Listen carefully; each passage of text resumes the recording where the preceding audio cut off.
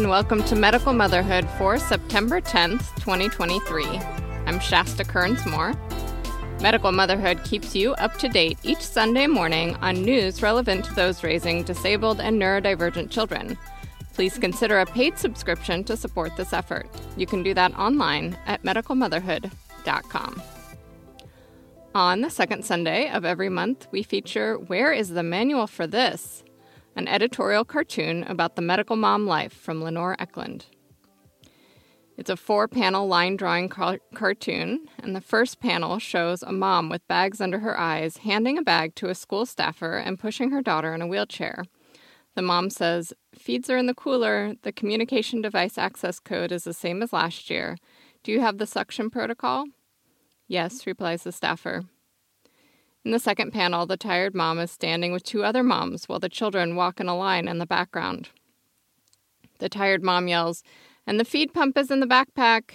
The second mom yells, "I love you." The third mom yells, "Have a great first day at school." In the third panel, the third mom says to the other moms, "With the kids back in school, I'll be back to work full time." The second mom says, "I'm finally launching my own business." In the final panel, the tired mom says, "I'm going home to catch up on 3 months of sleep." 3 months, or maybe 5 years. I remember when my kids got into kindergarten, and I thought I was going to get a break.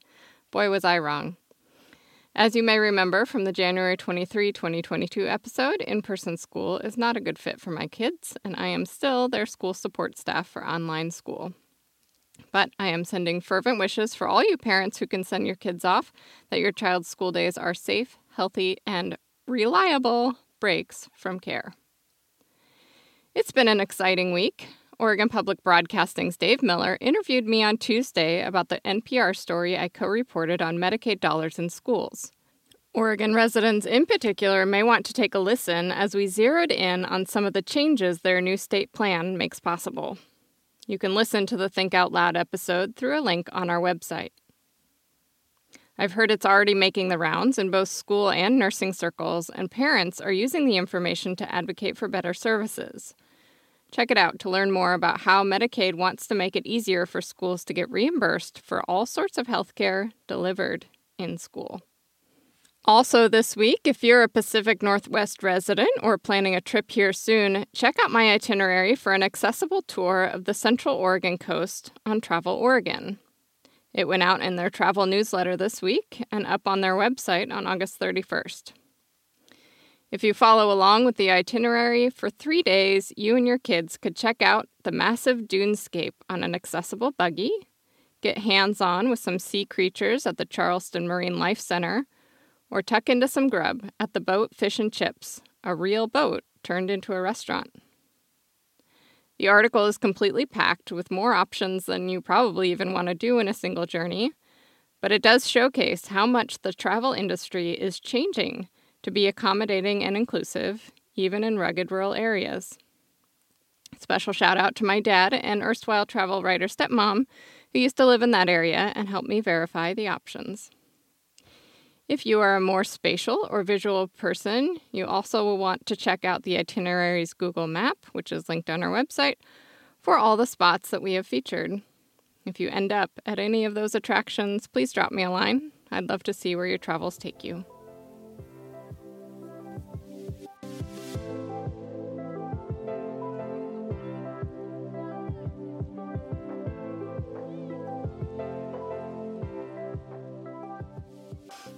Time now for Medical Motherhood's News Roundup, snippets of news and opinion from outlets around the world. From the Des Moines Register in Iowa, shortage of youth mental health services in Iowa reaches crisis. Families are in despair. In Iowa and across the country, demand for programs and services for some children with mental, behavioral, and intellectual disabilities has reached a crisis point, triggering a high-stakes lawsuit against the state and pleas by advocacy groups and providers for action. Almost 3 years after the isolation and anxiety of the COVID-19 pandemic began to exacerbate mental health issues for children, wait lists for psychiatric medical institutions for youth, also called PMICs, have reached new highs. Worker shortages have hamstrung care providers, and some programs are shuttering for lack of financial support. Providers say children have become more suicidal and violent, placing additional pressure on their programs and their employees. Definitely, we are seeing a level of higher acuity post-pandemic, unlike any of us have seen in our careers, said Kelly Garcia, director of Iowa's Department of Health and Human Services. This is something we're struggling with as a nation, she said. Programming is also missing for children placed into state care after being removed from their homes because of alleged neglect or abuse.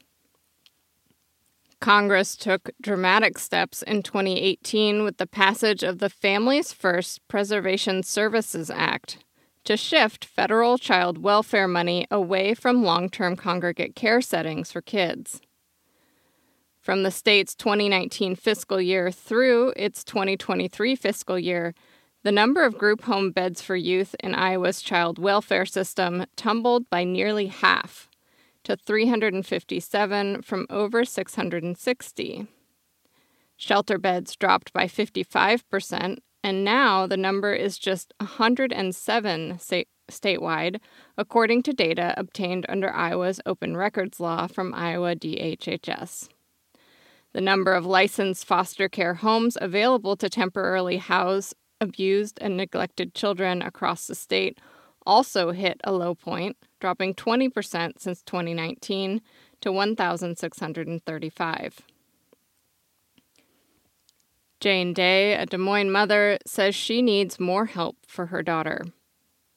She's going to kill herself or be killed. That's my constant fear, Day said. It's been exhausting. Mentally and physically exhausting. I function at work, but our home life is completely chaotic. The worrying and just trying to make sure she gets what she needs is constant.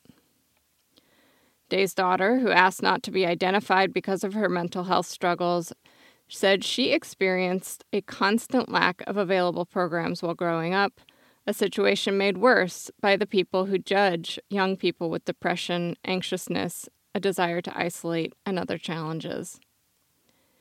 It feels like people just want to push us away, she said. It feels like they don't understand what we go through. When we try to get the help we need, we can't get the help we need. It's more like people don't care. From ABC7 in New York, mom saves fussy baby's life after taking child to third hospital despite two others insisting all was okay. The mother of a 5-year-old girl knew something was wrong with her baby despite what some doctors were telling her. Faustina Cavero said she could see the glow was gone from her baby girl's face. I'm like, oh my God, I know something is wrong with my baby. Her eyes are rolling back, Cavero said. Out of nowhere, Faustina says her 5-month-old daughter Aaliyah's face turned pale, serious, and then she began to spasm. She was just crying and fussy, and I'm like, Mom, she's making these moves, but I don't know what's wrong with her, Cavero said. The mother of 4 had never seen something like this, so she took her to a hospital where she says she was quickly dismissed. They had told me I was under stress because I didn't get no sleep, Cavero said, so she got a second opinion. I told them I took her to this hospital, and they told me I was under stress, Cavero said. Discouraged and scared, Faustina took Aaliyah home, but the spasms didn't stop. Faustina trusted her gut and decided to seek a third opinion at Mount Sinai on Manhattan's Upper East Side. When I went in there, showed her the video, and that's when she said she's getting admitted, Cavero said. Aaliyah was admitted on that day, and a team of doctors quickly went to work. Aaliyah was treated for infantile spasms and continues to receive care and monitoring at Mount Sinai. Fast forward about a year and a half later, and Aaliyah is thriving and will soon celebrate her 2nd birthday. A grateful Faustina hopes her story serves as a message and a warning for every parent.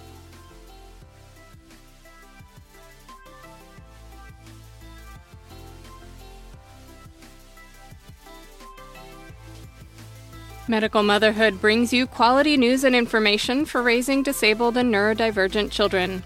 Get it delivered to your inbox each Sunday morning or give a gift subscription. Subscriptions are free with optional tiers of support. Thank you to our paid subscribers. Follow Medical Motherhood on Facebook, Twitter, TikTok, Instagram, or Pinterest. The podcast is also available in your feeds on Spotify and Apple Podcasts. Visit the Medical Motherhood merchandise store through a link on our website. Do you have a story to share or an injustice that needs investigation? Tell me about it, and it may become a future issue.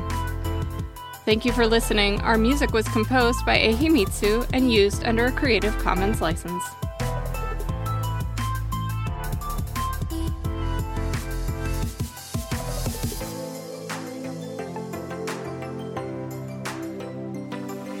Mama Radio. Oh, Mama all day.